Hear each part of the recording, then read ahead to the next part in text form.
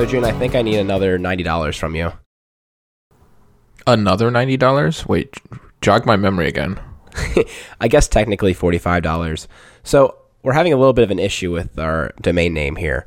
As you know, we're overanalyzed.fm, but some people only hear the overanalyzed part, and they don't get the D. The D. Yeah, we messed that one up, dude. So I'm like, oh no, do we need to get a second domain name so it redirects?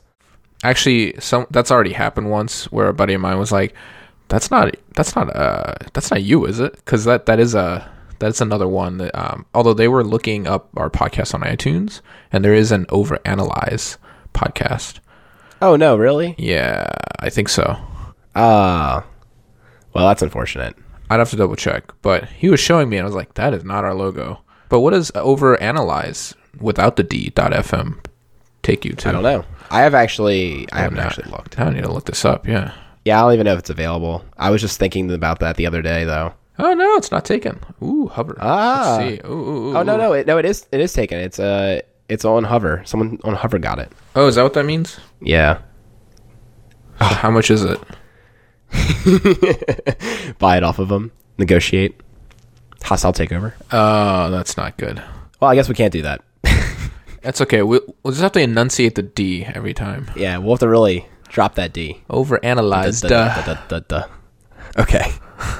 So that was a fun opening to the show. So today, June and I have decided to talk about taxes, everyone's favorite topic. Why did they take so much money out of our paycheck? Well, I guess we'll figure that out today. So, June, what was your reaction when I was like, we should talk about taxes? Well, actually, I was kind of like, are you kidding me? I love taxes. I love talking about taxes. I don't love the idea of taxes.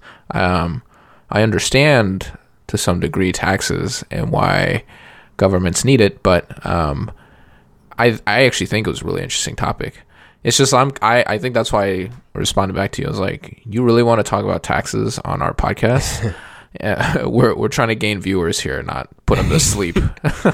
No, so I think taxes are quite interesting. You know, it enables the roads we drive on, all these different public services, libraries, everything. It fuels so many things, and I just think it's really interesting how people don't like it, because without it, you would have none of the infrastructure necessary to live your day-to-day life and create a living, right? Like, because no one would make this stuff privately. Well, arguably they would, and then just charge you money to use it. I don't know. Like, would you ever make the money back on roads? Oh, sure. Probably. You think so? If you charge enough. Well, that's the thing, though. If you charge enough, like, how many people could actually afford to use it? Like, I understand that, yes, people are not getting charged taxes, so suddenly they have more money. But I don't think it would be... I don't know if it'd be proportional. All right. Let's talk about roads. So since you brought up roads, a lot of roads are state funded, and states, I mean, I don't know about other states, but Maryland, aren't we actually like, didn't we have a surplus last year in the government revenue, or revenue versus costs? Oh, don't get me started on that. Yes, we had a surplus. And we also didn't have schools with heating and air conditioning, but continue. I know, yeah. That's yeah. I know. So that said, though, I don't think states, oh man, I feel so underprepared to talk about this right now. That's true. Do states have like some, I mean, I don't know if they're like the federal government where they're just constantly growing a debt, but I would think they're not, because when they were talking about the surplus Maryland had, they were talking about saving it and yada, yada, yada. They never once mentioned paying off a debt, which made me assume that there was no debt, but I should probably fact check this. I think, why don't you fact check that, Mr. 27-inch iMac over there. By the way, guys, I'm recording all this from my iPad, so it's a very interesting little setup going on. I totally could look it up, but, he has a little bit more of a canvas. I think you're right. I think we don't go into gross amounts of debt in our individual state.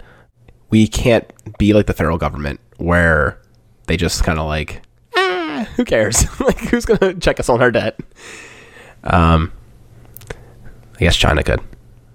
Imagine if China said, could you write that check back, please? Pretty interesting day. Oh, you know what? Yeah, there's totally a debt. I don't know what I was thinking. Well, Well, hold on. This is not. This is riveting podcast material. I guess. All right. Let's even. All right. It doesn't really matter. I guess my point is, states must have a way, right? Technically, the government can just spend, right? Rack up a debt, yada yada yada. I know that there's macroeconomists that can. I'm sure they can definitely explain this much better. But in my view, it's the idea that they're trying to balance the budget. They're not always just expending.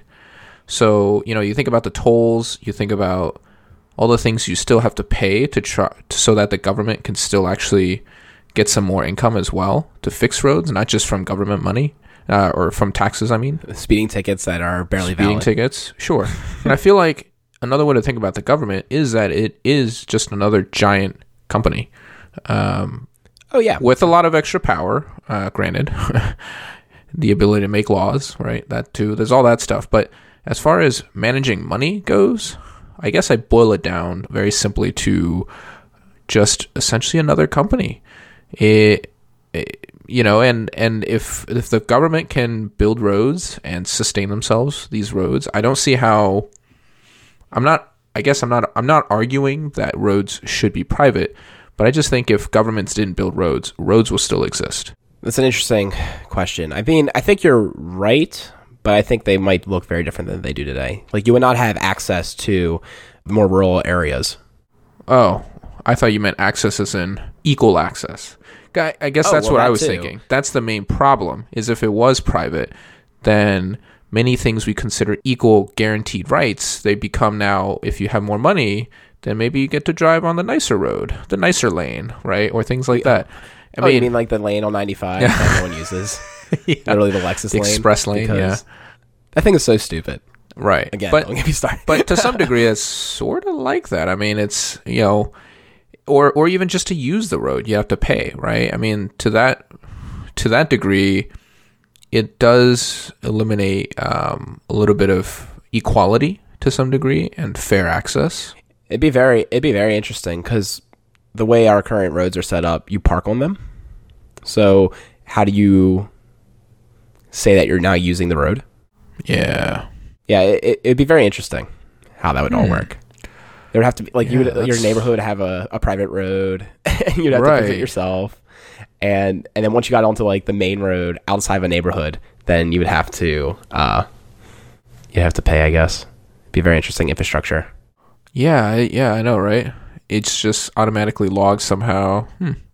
But think about it too, June. Like when they first made roads, there was no easy way to do this. It'd be such a traffic problem; it's unbelievable. So that's like almost another reason why no one could ever pay for roads, is because back in the day, like it'd be a huge traffic problem. There wouldn't be no wireless payment using EasyPass. You'd have to like exchange dollar bills each time. Oh, well, yeah. Or, buy a permit or something. Something that, allows you to just drive on the road if you have this little sticker. It's like basically a tax though, right? You're not paying for usage. You're paying just to have the right to use it as much as you want. Well, I mean, I think it all comes down again to like just, all right, if it's privately owned, they're going to charge you something to use the roads so that they can pay it back basically, right? It's an interesting question. If the government, like, who would have made the like electricity lines if the government didn't fund it? Mm-hmm. Yeah, utilities. That's another big one. The government helped make sure that their utilities were sent out to, like, again, the rural areas. Like, otherwise, there'd be no point of having internet connections out there, et cetera, because it would be a loss leader. Right. There'd be no cost incentive. Although, arguably, urbanization is actually supposed to be better, right? In terms of efficiency. Oh, yeah. So maybe that'd actually be a good thing. Don't live out there. You're not getting any basic. You're not getting electricity or plumbing if you live out there. Yeah, you have to figure it all out yourself. Which a lot of people do, I guess. Get a turbine. And you could totally go off grid. I guess I want to get to my grand theory because I think this is going to spark the most debate. Mm-hmm. So my official opinion is, if you don't like taxes, then you probably aren't voting for the right people in office to like spend the taxes correctly. Because the economies of scale that we can achieve by a government doing things is super powerful, and thus could easily provide us the best of a given service, be it roads or healthcare or various other things, education. All those things could be best in class if we properly utilize the economy of scales that our country, our state provides. Can you elaborate more in the economy of scales that you're discussing? Yeah, so like for instance, with insurance, like health insurance, it's like one of the ones like that got me, because a lot of people don't like the idea of a government-run insurance, and I understand why that you lack faith in the government doing it well, because we have demonstrated very poor abilities to execute on plans. But ideally, it would be correct, and it would be like the best way, because you would have one huge pool. It wouldn't be a for-profit company doing it. It'd be the government. So they're, as we talked about, they're loss leaders. So like they would be able to run a very high quality version of this, a version that best helps enable their citizens to live healthy and prosperous lives, not to try to turn a profit. Like they're just trying to enable their citizens to be able to not worry about so much about their health, but just, create, do, increase GDP. And again, my theory is if you don't like it, if you don't think it's good, it's probably because the wrong people are running it, and you have power to change that by voting. So it all comes down to, if you vote for the right officials and the right people get into the government, then suddenly your taxes are extremely well spent. Everything's wonderful. You will want to pay more taxes because they handle your money so well. And I think like the amount of things that we could get, like we could have amazing public transportation. We could have amazing things if we invested in the right stuff. There wasn't, misspending, and that all comes down to our elected officials. Like all the people that are there were put in either by people we elected directly or people that those people then appointed. So it's entirely in our hands to make sure that this is something that we want. Well, that's my, so like it kind of grinds my gears when people are like, oh, I hate taxes. Like, I can't believe they take so much of my paycheck. I want smaller taxes. And I'm like, no, I want more taxes. I want more taxes so that our government can do even more things, because I think that they could do it better than me with that money, because then I lose economies of scale. And that's like kind of my whole thing. Well, I guess most people who think about the government and how it spends money, I would argue that most people they don't think of high efficiency. They don't think of lean or agile. I'm pretty sure they think of the complete opposite. So I guess I was trying to reconcile that with the fact that you're arguing for taking advantage of economy of scale. The government certainly isn't lean or agile, 100%. But I don't think a lot of the companies that we fund are either. Like they have their own fluff too. I mean, you see it in both of our workplaces. I'm sure you see loads of people that are kind of fluff. Right. Yeah. It's kind of a contradiction, right? It's almost like with economy of scale comes necessary bureaucracy. And necessary bureaucracy can be sometimes considered just more overhead, more waste, whatever, right? To manage the scale, to actually do it correctly. And I guess that's the part that now you would think that the overall product, what you produce, far exceeds the increase in the cost that it takes, the overhead costs, right? I think that's where economy of scale severely, kicks in. But I don't know if that's a case for the government. Another thing I would bring up, though, is think about this. When we were working for that one company, June, we bought another company, and suddenly a lot of people got laid off because there was overlap in a lot of these positions, right?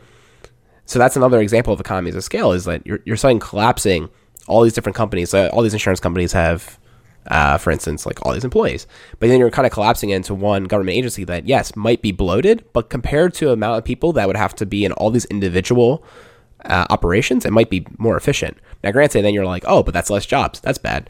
And yes, that is bad. But I think there are so many jobs that we could provide as a government again, with taxpayer dollars, that could fund better, maintenance of infrastructure, which is a huge problem in our country. Like, I can imagine so many people working on that problem. Yeah, I don't know. It's just a thought I have. Like, I understand. Like, I would love that if we had, people chime in and with their thoughts, because I think this is such an interesting conversation. I would love to be challenged on it. But the more I think about it, the more I think, like, yeah, taxes are pretty great. Well, let me ask you this: if somebody ran, if a private company ran and was in charge of building roads, I guess it comes down to the confidence that you have, whether or not you have confidence in the government being as efficient as something privately ran. But it's also the question of efficiency versus, like, maybe all that efficiency of a private company is just going into someone's pocket, right, as profits.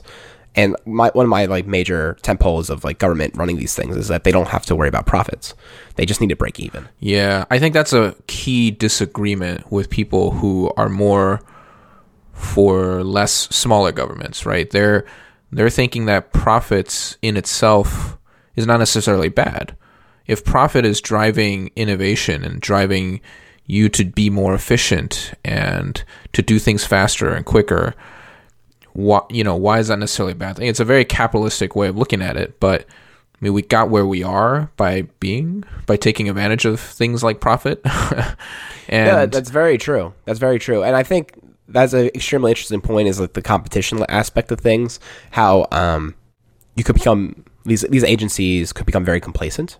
I mean, look at it this way, right? If I had even just 2 companies that build roads, because of the competition and the need to like earn a profit, they're going to try and make a better product at a lower cost somehow, right? Or sometimes they make a better product at a higher cost, but people will pay more for a better product. Whereas with the government, you're just stuck with one thing. You're kind of stuck with like one type of road, and you like it or not, this is it. That's an extremely good point. Yeah, that's an extremely good point. I think, again, that comes back down to the people that are running it, though, right? Like, if we had a government-provided internet access, we could elect people who are like, yeah, man, everyone's going to get fiber to the door. It's going to be great.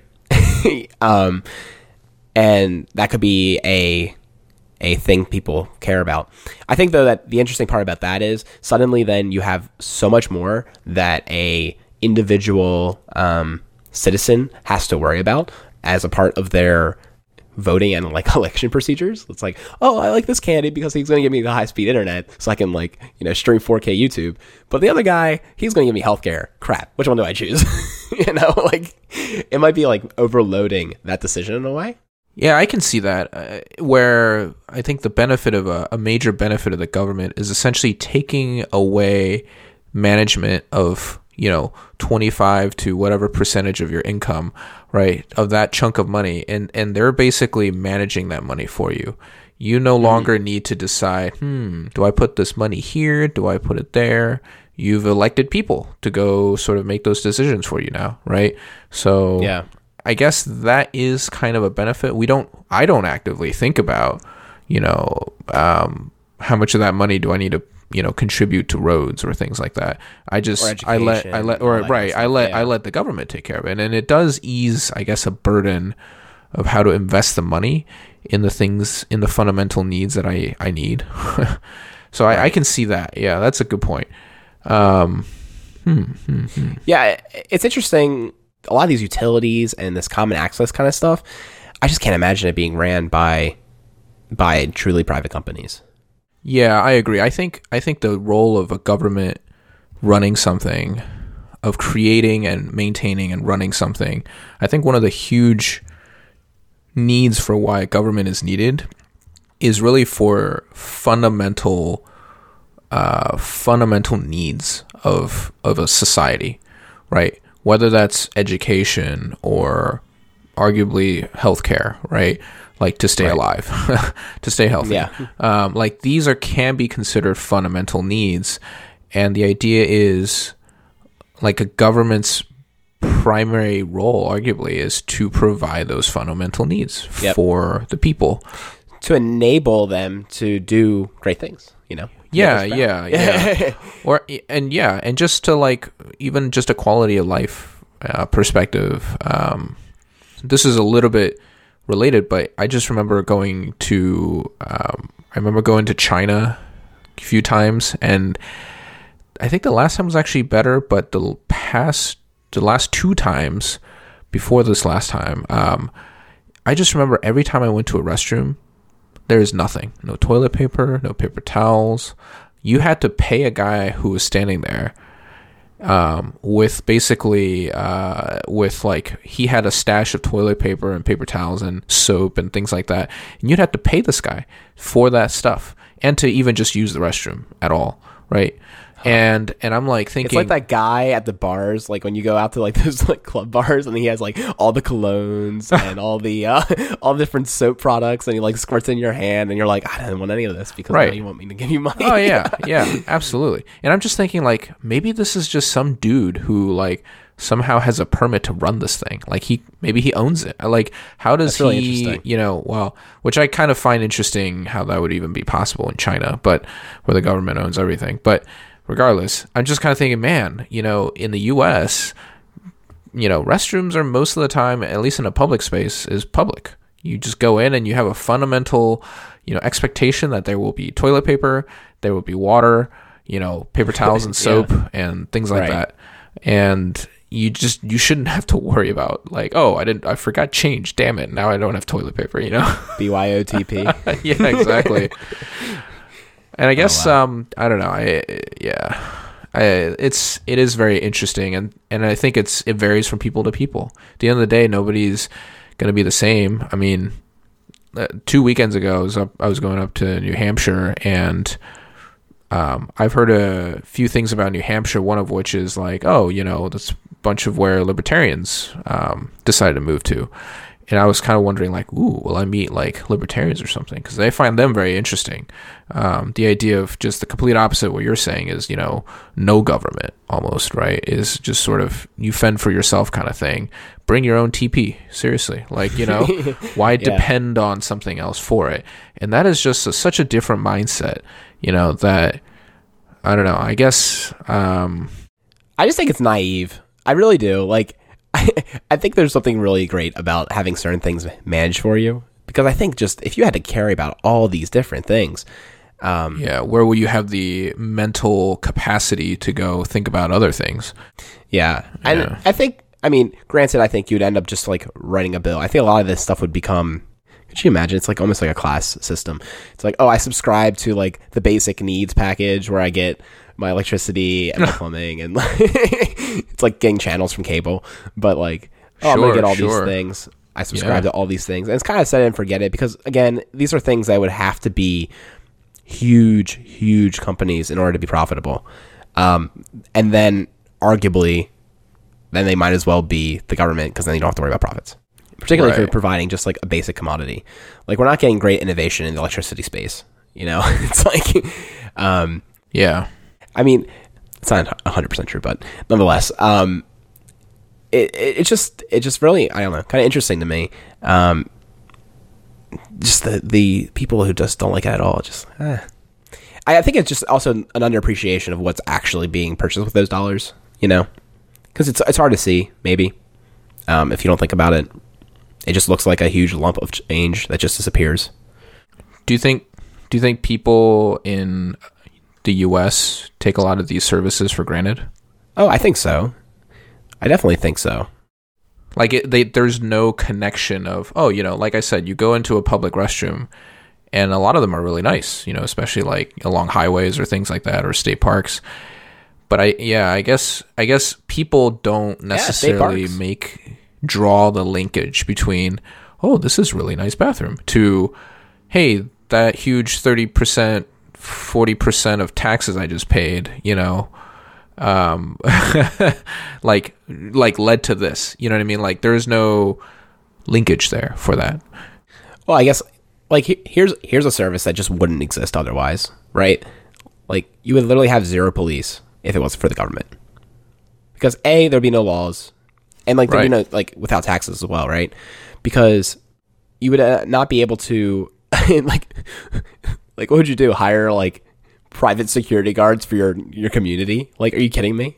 Like, well, I mean, arguably, yeah, sure, but I can see that I would actually more argue that is government provided because it goes back to the fundamental needs, and security is a fundamental need for society.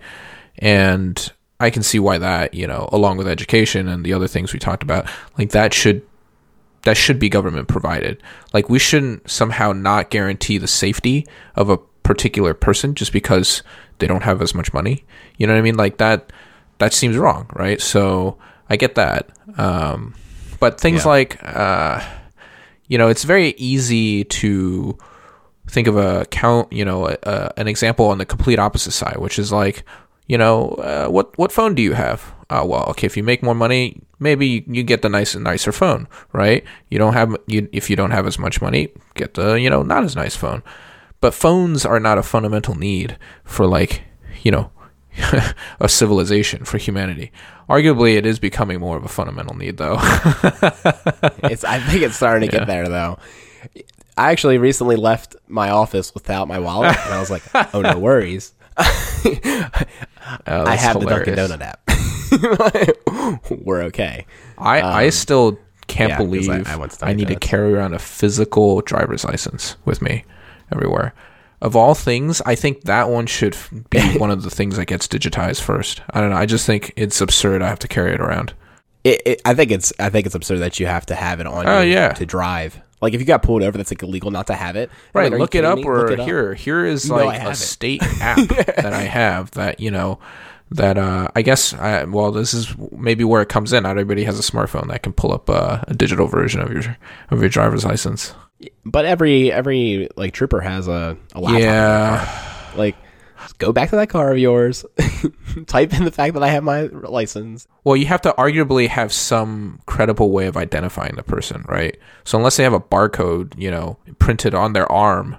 I mean, it's just as identifiable as the picture on it. No, I mean, right? like if I didn't have a license, how's a cop supposed to believe I'm saying who I am?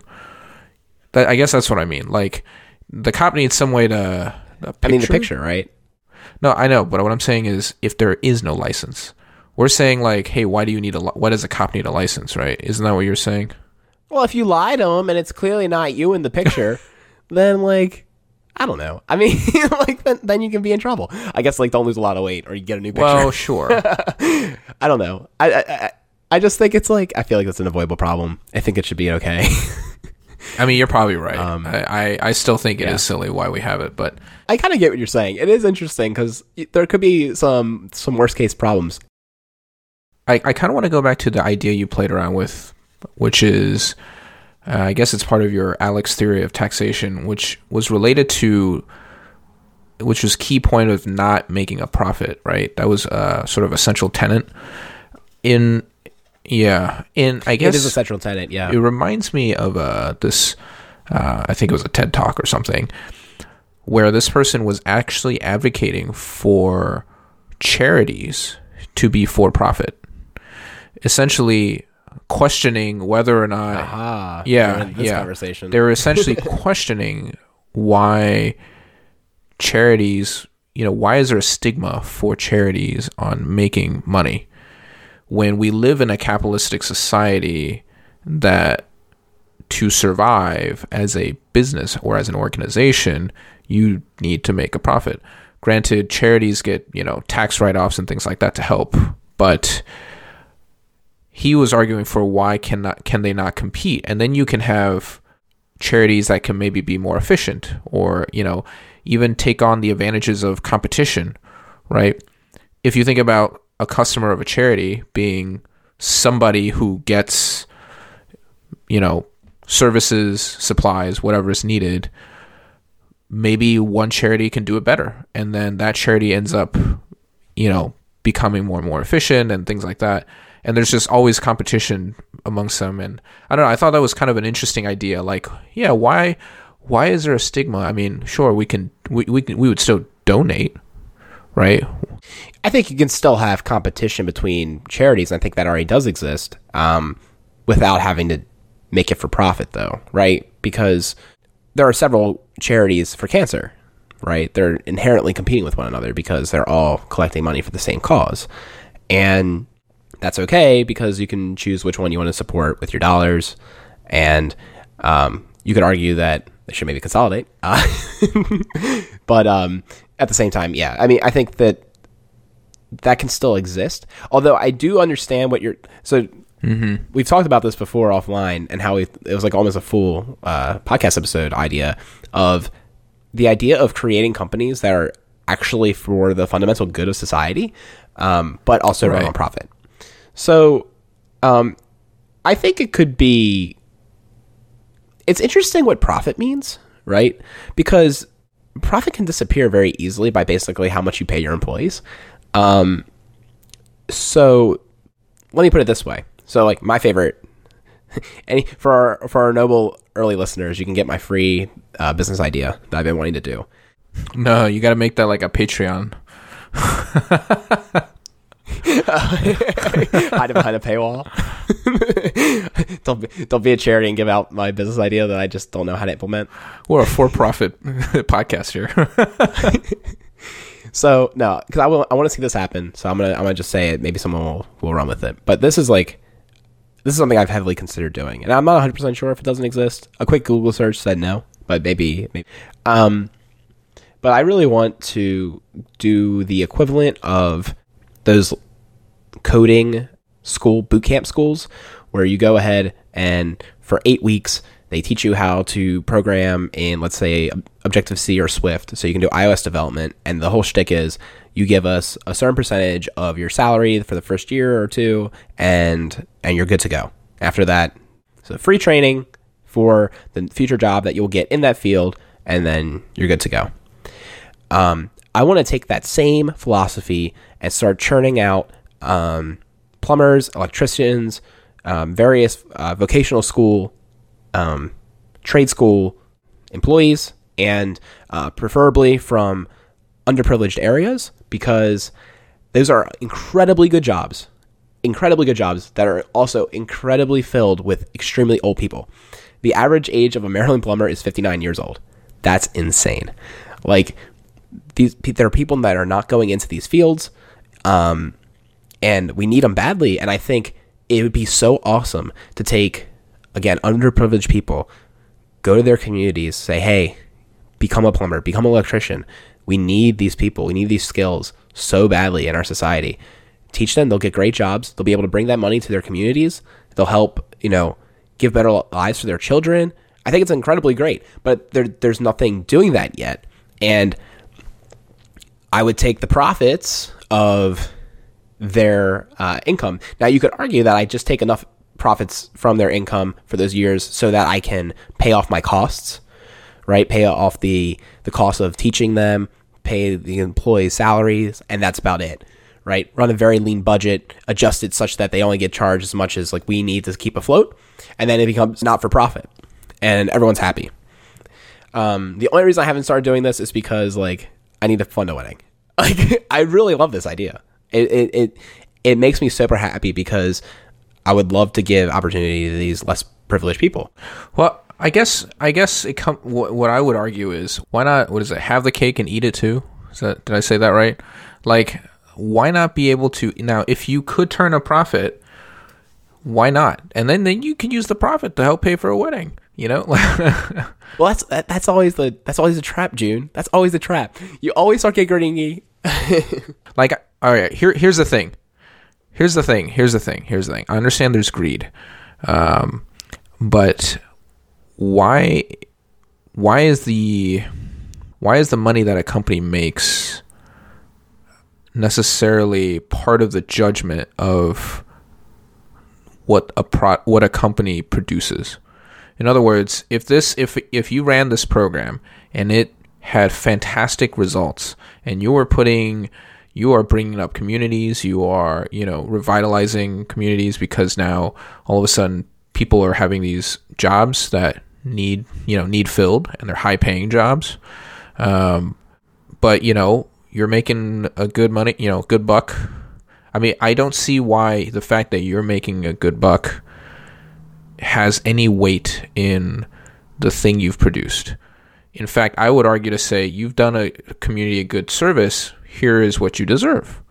And then go fund your wedding with it, Like, I think what's interesting about profits is that you have employees working at a company that drive these profits, and they're making wage X, and maybe they have like crummy benefit Y, and they also have a huge pay gap between them and their CEO, and there's all these profits. It's going to all these shareholders, and it's not growing directly to the people who help make it happen, right? Which is also like kind of getting back to taxes, right? It's almost like a mirror of the whole tax problem.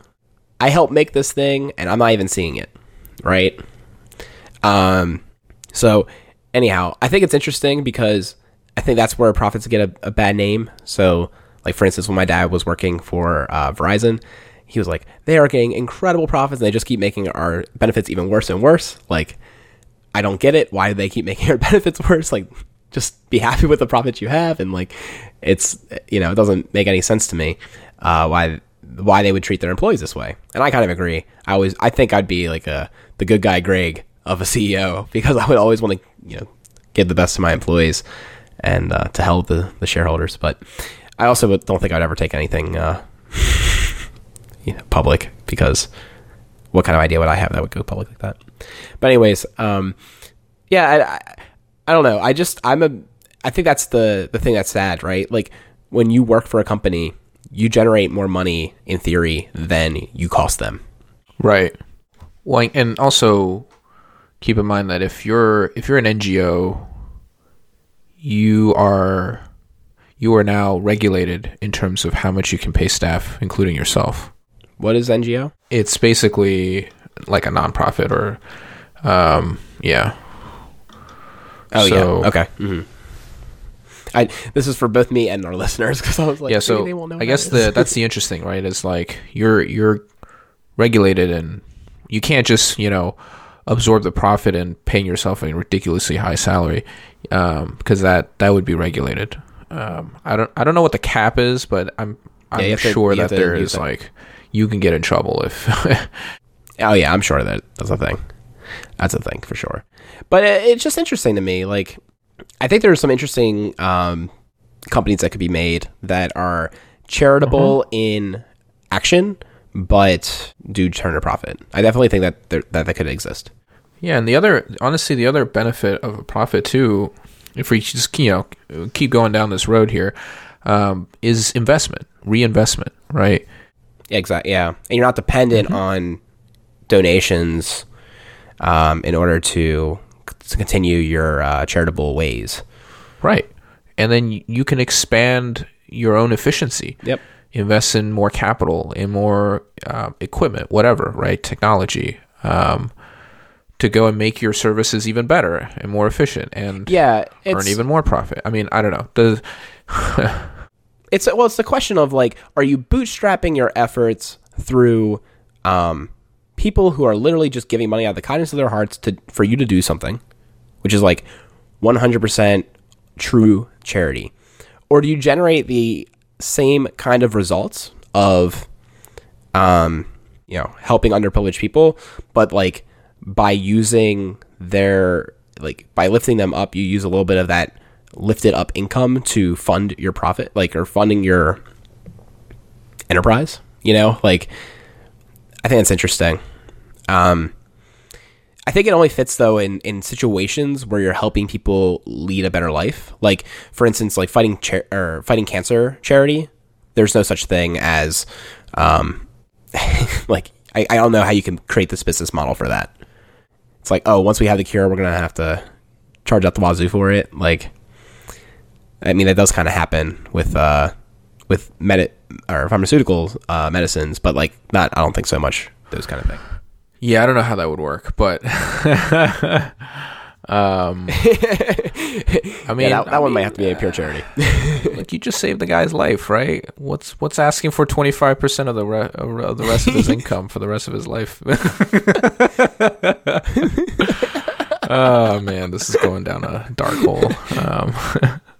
Yeah, no. It is interesting. It is, I think these are all extremely interesting topics. It's like a little Black Mirror-ish, but it's interesting to kind of pull in these threads and what kind of business models are possible, but also like good, and what things really can't exist outside of a charity aspect.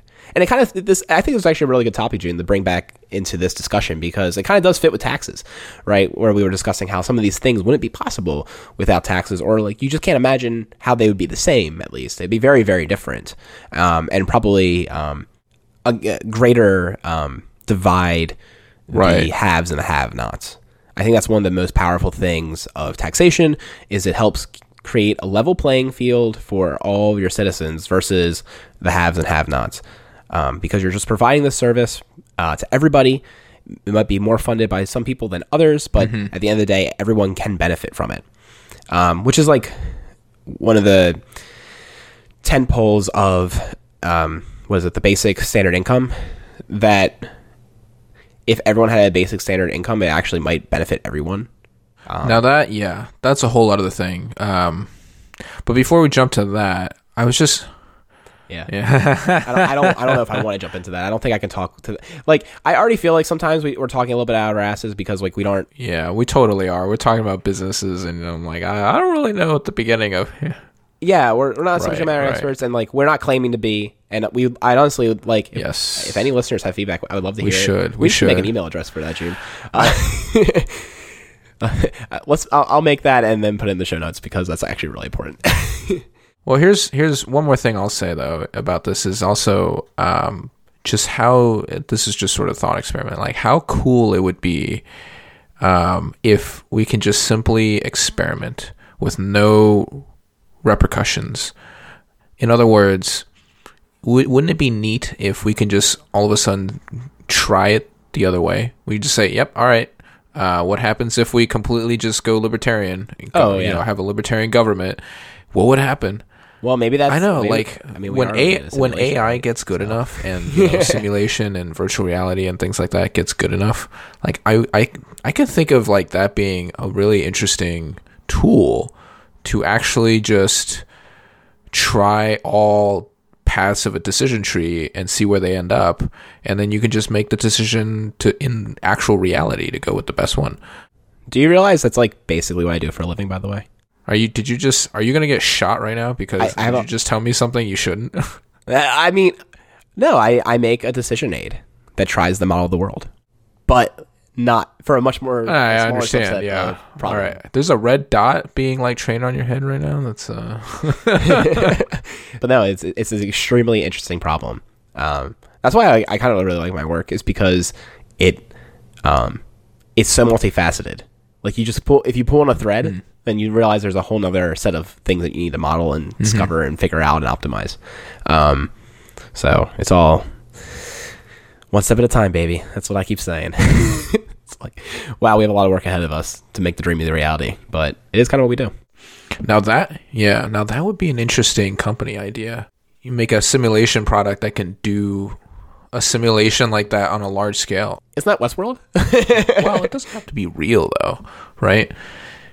Some kind of software, and then you can go sell this to the government. Be like, look. Was that not The Sims? I thought that was The Sims. Yeah.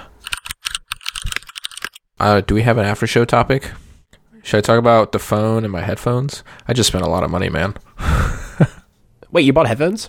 Oh, that's right, you did. I did so much research on headphones in the last week and learned so much about headphones. Mostly, honestly, more than technical things, it's just about like all the different headphones that are out there. That's really what I've learned. Like understanding like the just options. No, just like styles? What models are there? Like for both, noise canceling, active noise canceling, not active noise canceling, and then when you start going into reviews, I feel like you just start hearing the same brands over and over that are always at the top, and that in itself is really interesting knowledge just to learn that. So I think one of the issues you have with that, just to interject, like for instance, if you go like Wirecutter and they have the top Bluetooth headphones, they can only test, like, even though they test an incredible amount, there are so many companies making the same garbage. Like, you know, it might not be necessarily the best, but it's the best of what they found, and it's pretty good, and they kind of go with it, right? But I've always found headphones very interesting in that regard, June, because you have like a company X, and they'll have a bunch of different headphones, even in the same price point, and you're like, why? One of them clearly sounds better than the other, and like they're both over-the-ear headphones. So like, what are you optimizing for here? I always find it interesting to have like so many different price points. I would feel like you would just have like the best headphone you could offer at a price that people would be willing to pay, and then maybe like your showpiece of amazing technology. Like, I wouldn't have all these tiers. I don't know. I just think it's kind of interesting, because I think what I'm getting at is there are some tiers that don't make any sense to me. Like, I think once you get to the point of where you're going to spend $300 on a headphone, like, you probably also, like, I don't think there's a person who's going to spend $500 but not $700 or not $1,000. It's like, once you're spending that much money on a headphone, you're probably buying like extremely high-end stuff. But think about the phone, for example. I don't want to buy the 10S, right? Because it's $250 more. Like, yeah, I already spent $750, or I'm going to spend that much. And so arguably, based on your argument, what's another $250? But to me, $250 is $250. But I think it's interesting because it's more appreciable than headphones. Like, even as an audiophile, I can be like, there's so much diminishing returns there. Sure. It's not like a clear like OLED technology that you can clearly say like, yep. I'm just saying, if like at the $300 price point, you can get so many headphones that are tremendously great that I can't understand why there's like really the $500, $700, or $1,000 tier, because I think like after you spend the $300, you're going to the $1,000. You're not gonna like, let me dabble with the $500 ones. Like, like they're already so good, and if you know you want something better, you're gonna just keep going. Like, you're gonna go high.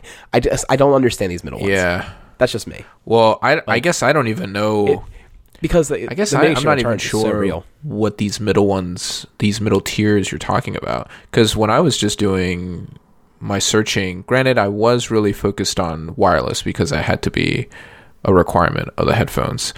But I don't know. When I was digging around, it was really pretty much, $50 to $100 price range, and then you have the heavy hitters like, the Sony, the Bose, the Sennheiser, these companies that are making $300 to $400 noise canceling headphones with really good audio, and like that's pretty much, I've only ever really noticed those two tiers. There are some in the middle, but I guess I never paid attention to those. I think it's because you weren't paying attention to like the wired audiophile headphones. There's so many of them. It's absurd. Even from the same company. It's like, I understand there's different companies doing the same thing, but even sometimes in the same company, they must be. Even from like just a production perspective, it's like you have to have different molds for a whole new set of headphones, right? And that's expensive to have an entirely different production line and molds and capital for all that stuff. And while that product is just not selling as much because you're cannibalizing it with another product that's very similar. So I will say this. So you ended up buying the Sonys, right? The MX3s. Yeah. The 1000 XM3. Can't wait. It's freaking sold out everywhere. When you get those in, I need to come over and check it out because I'm extremely interested in that product, but I'm holding out because I really would like Apple Studio headphones. It's called Beats. Are the thing they're making because of I'm not buying Beats. I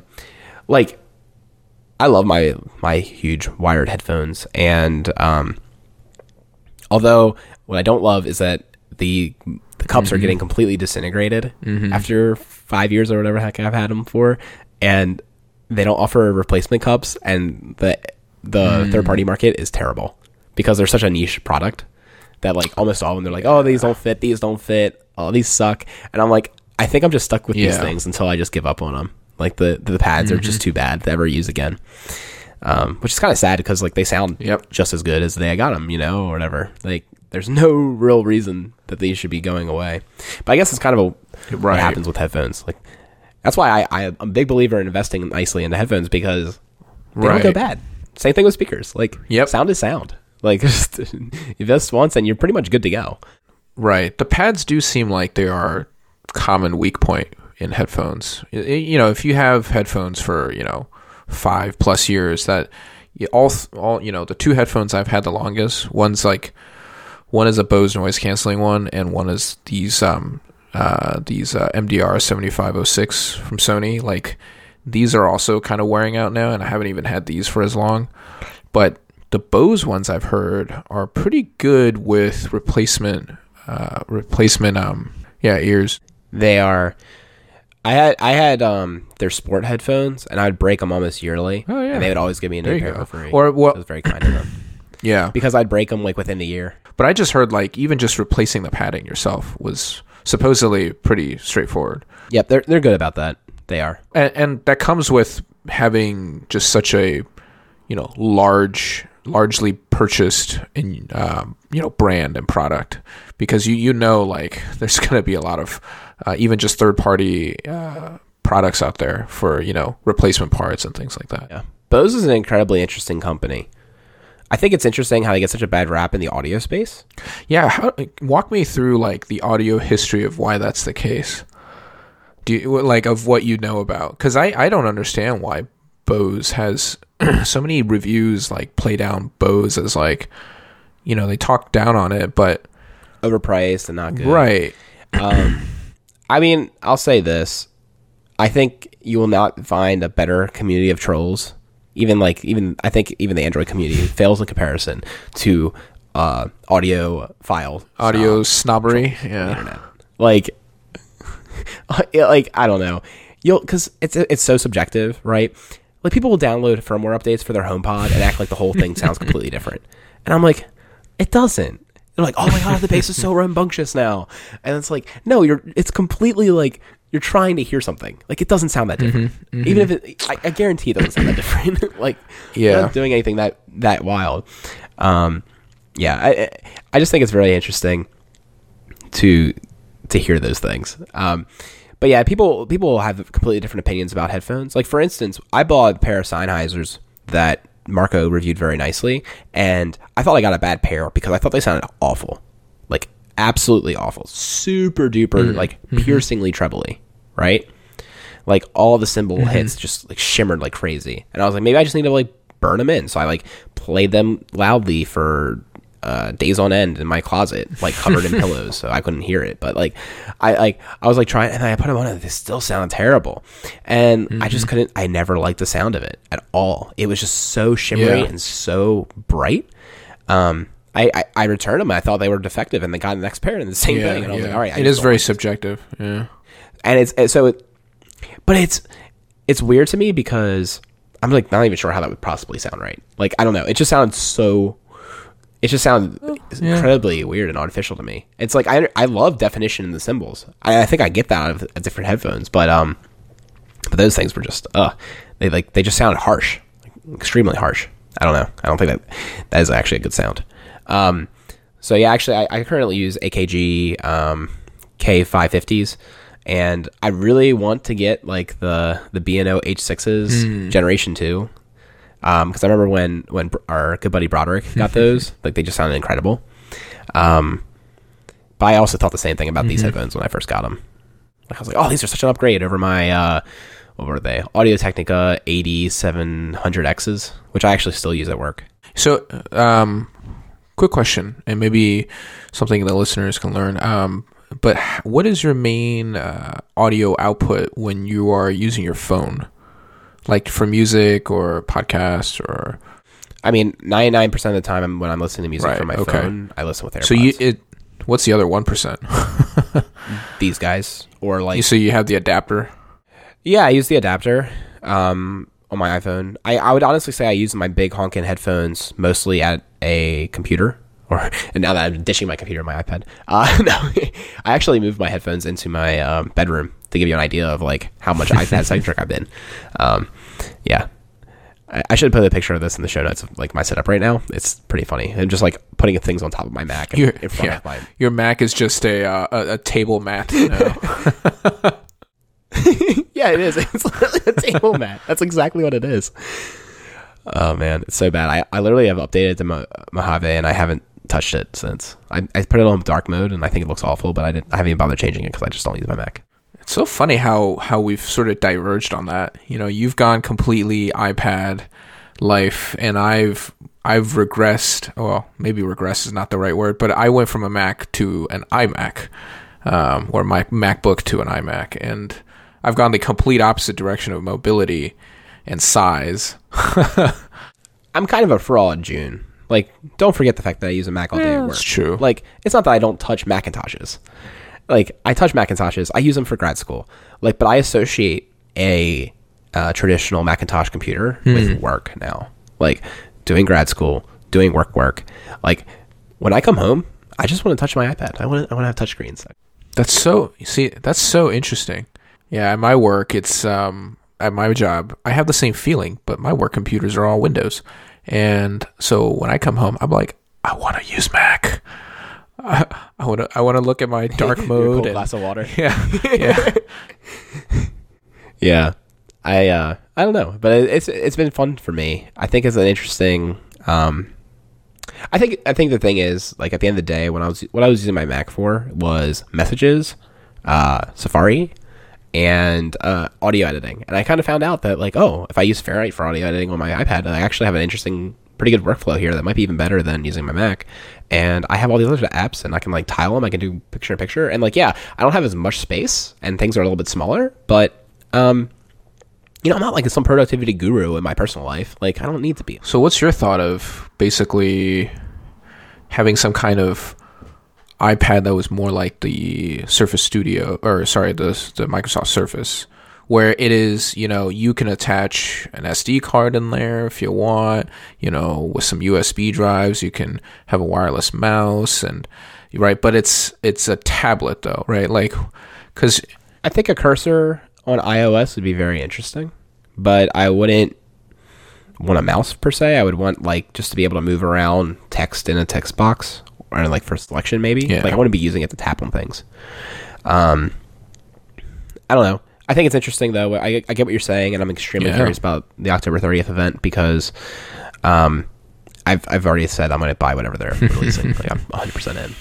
So we'll see what they do, but I think it's interesting, to have, like, a real, like, USB-C port instead of Lightning. I think that'd be cool. And SD card slot, awesome. That'd be really cool, but I don't see it happening. Basically because they took it out of the laptops, which is kind of a sin. Well, yeah. It was funny. It was like, I don't know. Do you know that I have an SD card? Yep, I've known that as basically storage. Yeah. Yeah, as a way to get around the fact that I maxed out my 256 gig hard drive, and I was like, what am I supposed to do? I'm like, I'll just throw an SD card in here permanently. I've always been sort of like a pro cloud kind of person. I'm pretty much, I've always gotten the lowest memory option phones, thinking, I'm enabling iCloud, everything is iCloud, and then everything gets synced up. I got all the, storages, and as long as I have internet access everywhere I am, then I should be fine. Gene, that sounds like a great idea until you can't control certain things, like curse iOS for having the optimized for my iPad feature for photos, and it stores 10 gigs. No, really? You shouldn't love it. It's terrible. Have you ever actually filled up your iPad? Because this iPad's pretty full right now. Because I did the exact thing that you were talking about, June. I got a 64 gig iPad when I got the new one to justify me getting the new one from the 9.7 to 10.5, because I was able to sell my 9.7 for so much that I basically was getting it for free. Because, like, I got my friend Apple discount. Yeah. Anyways, but I got the lower storage one so I could, feel like I was basically swapping because I had a higher storage one before. And I'm running out of space on this iPad, and it's becoming problematic for, like, downloading files and stuff. Like, when you send me your recording, it was problematic. I didn't have enough space for it. And I'm like, I have 10 gigs of pictures on here, but I have iCloud photo library. Like, get rid of those stupid photos. And, like, they're in the cloud. I don't need them, but there's no way to control how much space it takes. And there's nothing you can do about it. It just thinks that it needs to take up 10 gigs. And I'm like, no, if it didn't do that, it'd be awesome. Well, see, I don't know how, right, there's no way for me to know, like, what algorithm that Apple uses to optimize your storage, but I would think that my experience so far on my iPhone has basically been that it's not a set amount of memory that iPhotos or photos will always take. It basically, I think, based on my usage, tries to always keep a certain amount of capacity available, whether it's 2 gigs, right? Like, I mean, my phone right now is 16 gigs, right? So I've always noticed that my phone will always somehow get me to around 2 gigs free. And I have tons of photos, I have tons of files, but it is somehow magically putting things up in the cloud so that I somehow always have about 2 gigs free. And that allows me to, I don't know, download a large audio file or like a podcast, right? Or things like that I can still have capacity to do. Well, I'm glad it works. Yeah, I guess I've never ran into that problem because Yeah. it will... I constantly was running into it. I started deleting apps on my iPad that I don't use because it was being weird about it. Like, for instance, here's a fun one. Google Drive was taking up 3 gigs of storage space. And I went into the offline tab, and they were like, oh, we're not saving anything for you offline. And I'm like, yeah. So I deleted the app, reinstalled it, and now it's like I've reclaimed all that space. But it was being weird where it actually did have some stuff offline, but it wasn't showing me because I probably never explicitly told it to keep it offline, but it chose to. And I think that's just poor app design. But anyways, it's all the it's all really the hashed data about you that it's been collecting. That's what it is. yeah. Well, on that note, June, I guess I needed to go delete my whole existence of Google because. Wait, what size did you get, Rachel? I'm curious. On the 10R. 64 gigs. 64. Okay. Yeah, she's 64. Yeah, because she's only using like 32 gigs. See, I was wondering, like, I've never had the ability to record in 4K, so I'm wondering if that alone would justify getting a much more. But I'm already going from 16 to 64. That's 4 times. So yes, that's certainly a thing. You just have to be a little bit proactive about getting it off of Or I don't worry about it at all because I switch on optimize my storage. Yeah, I mean, I guess like if it'll upload those huge files, but if you're like abroad and stuff, that won't be. Well, the pain of, and I've definitely ran into this, is like, I'm at work and I'm trying to show like baby pictures to a coworker or whatever, and I'm just standing there with my phone, and it's a blurry picture, and there's a little tiny red circle being filled up very slowly, and I'm like, yeah, sorry, give it a few seconds, seconds. I'm like, I hate that. Yeah, here it is. Boom, here's the picture. Yeah. Especially when I used to import the RAWs directly into Apple Photos, and that was a nightmare because I'd have these 25 megabyte files that are every time I try to show it on my phone, it's trying to download 25 megabytes to show a single picture. So I stopped doing that just because that was. So you don't put them in. Where do you put them now? If you don't put them in Photos, I store them locally now since I have a nice big, terabyte storage plus my external. So I just store it locally, and then I run it through. My flow for photo editing is I run it through Lightroom, and then I export the ones that I've marked as exportable that I want to be able to put onto Photos so I can share. So, and then I don't export 25 megabyte quality. I export obviously a lot smaller, and then I import that back into Apple Photos. Yeah, I think it's interesting that you mentioned that. So we ordered a bunch of photo books recently of our trips that we've taken in the last 2 years. And Rachel basically curated all the photos and made it. She did a great job. But then I was able to go over and be like, okay, since you selected this photo, let me go ahead and actually touch it up now. Because I just took a bunch of photos. I never actually went back and edit or cure the selection, properly edited things and balanced them.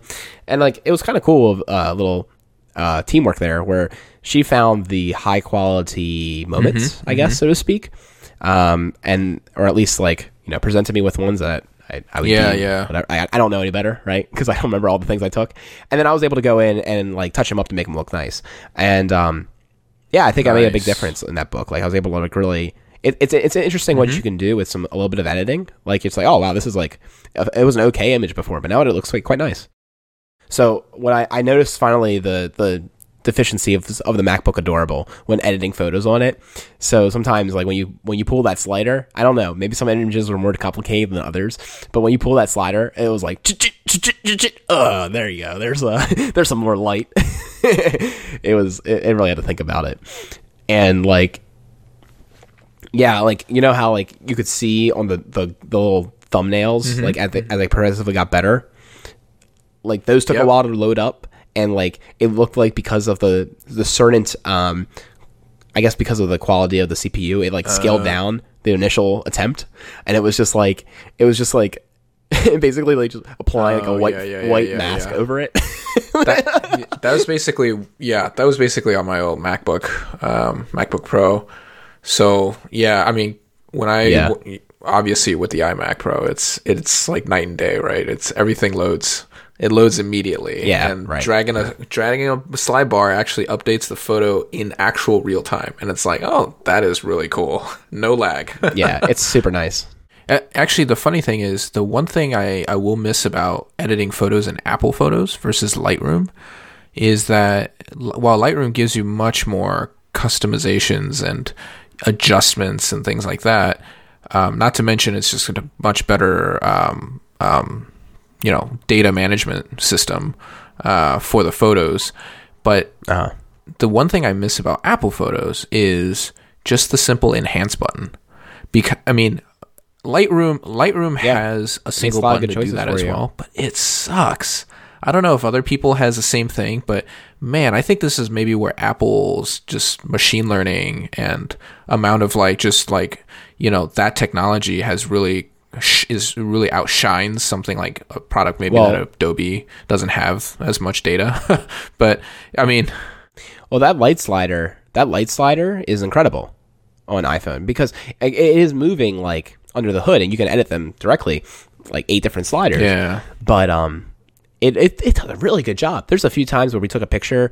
It's like almost it's like the old school smart HDR. Like that's kind of what I noticed with it was sometimes we took photographs that were kind of underexposed in the shadows. But if you hit the light, it actually was able to keep the exposure of the the already pretty well exposed stuff and just like bring out that area a little bit and touch it up. And that's awesome. It's like so nice when you do that because it makes the image look way better. And I'm like, oh great. Like those were the biggest edits I was making, June, was like a lot of the photos I had that kind of issue. And I was just like give that a little boost and then it like look way better. Yeah, and basically when I was editing in photos, most of my flow when I edit a photo is just hit the enhance button, and like I'd say maybe 70% of the time I was satisfied. Didn't do another single touch up and I just moved on. I was like, this is really good. Whereas in Lightroom, I can't do that. Every time I hit that auto button, it just completely destroys it. And I think the key difference is, I guess, Lightroom users are sort of power users anyway. So they're going to have their saved, their presets and all those things so that they'll just like see a picture, apply one of their hundreds of presets and say, boom, done. And I guess that's what they would do. It's just the nice thing about photos was having one button and a computer basically having been trained really well to know like, what a good picture, how to make this into a good picture. Like that's sort of just, I guess, taking advantage of AI in a way that like, I don't know, I think manually applying presets is, while that might be nice and gives you a level of control still, but man, I just let a computer take it over. I mean, hit a button and boom, here it is. Really nice. And then it's not like it's set, I can still touch up around it. Yeah, you can see how it manipulated it. So, yeah, it is nice, June. I agree. I will say the one, honestly, I'll just mention one more thing. The one main reason why I switched to Lightroom, it wasn't the whole inputting RAW into photos or anything. I was fine with that. That didn't drive me crazy. The thing that really drove me crazy though with photos was when I'm on my DSLR and I'm taking a bunch of photos in burst mode, I'll have a lot of duplicates, right? So most of my post-photo processing is eliminating duplicates. And there is just no good way to do that in Apple Photos. when you have to essentially, maybe you have like 10 shots of like basically the same thing, right? Now you got to go delete 9 of them. And you spend your time essentially looking for the one that's the best, and then you have to manually select the other 9, which involves some combination of command and shift clicking, right? And then hitting, command delete to get rid of it. And that is just such a pain. You know what I do in Lightroom now? Lightroom, I just pick. There is a million ways to tag a photo, and I just either I tag a photo that I want to keep, and then it has a powerful filtering feature, so I can filter by pictures that I don't have tagged, that I don't have a tag at all, and boom, those are all the ones I want to delete. And I just apply that filter, delete, and bam, done. It's so easy. I do that workflow with the favorite button. I use the favorite as like a dump off spot. In what? In Photos? Yeah, Photos. But see, even when you mark as favorite, there's no filter. Yeah, there's no filter to show me things that are not favorited. You know what I mean? No, it's not nearly as robust. I agree. And there's the whole data management, like collections and smart collections, and all those things are just, I don't know. My photos are just better organized now too. So I believe it. Yeah, the Photos does some nice stuff where it takes your location and the time that you took the photos and like automatically trying to detect those things. And it's able, dude, this is pretty cool. I took photos of Rachel's at her birthday dinner, right? And then the next day I got a Siri suggestion saying, hey, do you want to share photos from Rachel's birthday dinner? Wow. And I was like, pause. How did you know? It's like, it could recognize it was Rachel in the pictures. It was all, and it did it all locally, right? It knew when Rachel's birthday was because of my contact card. And then I guess it just assumed dinner because of the time. How about that? Isn't that kind of cool? Or it actually, I mean, that's really cool. Maybe it even detected food. Yeah, I thought it was super duper cool. And I was like, oh, look, there's Apple doing like googly things, but probably without compromising my privacy.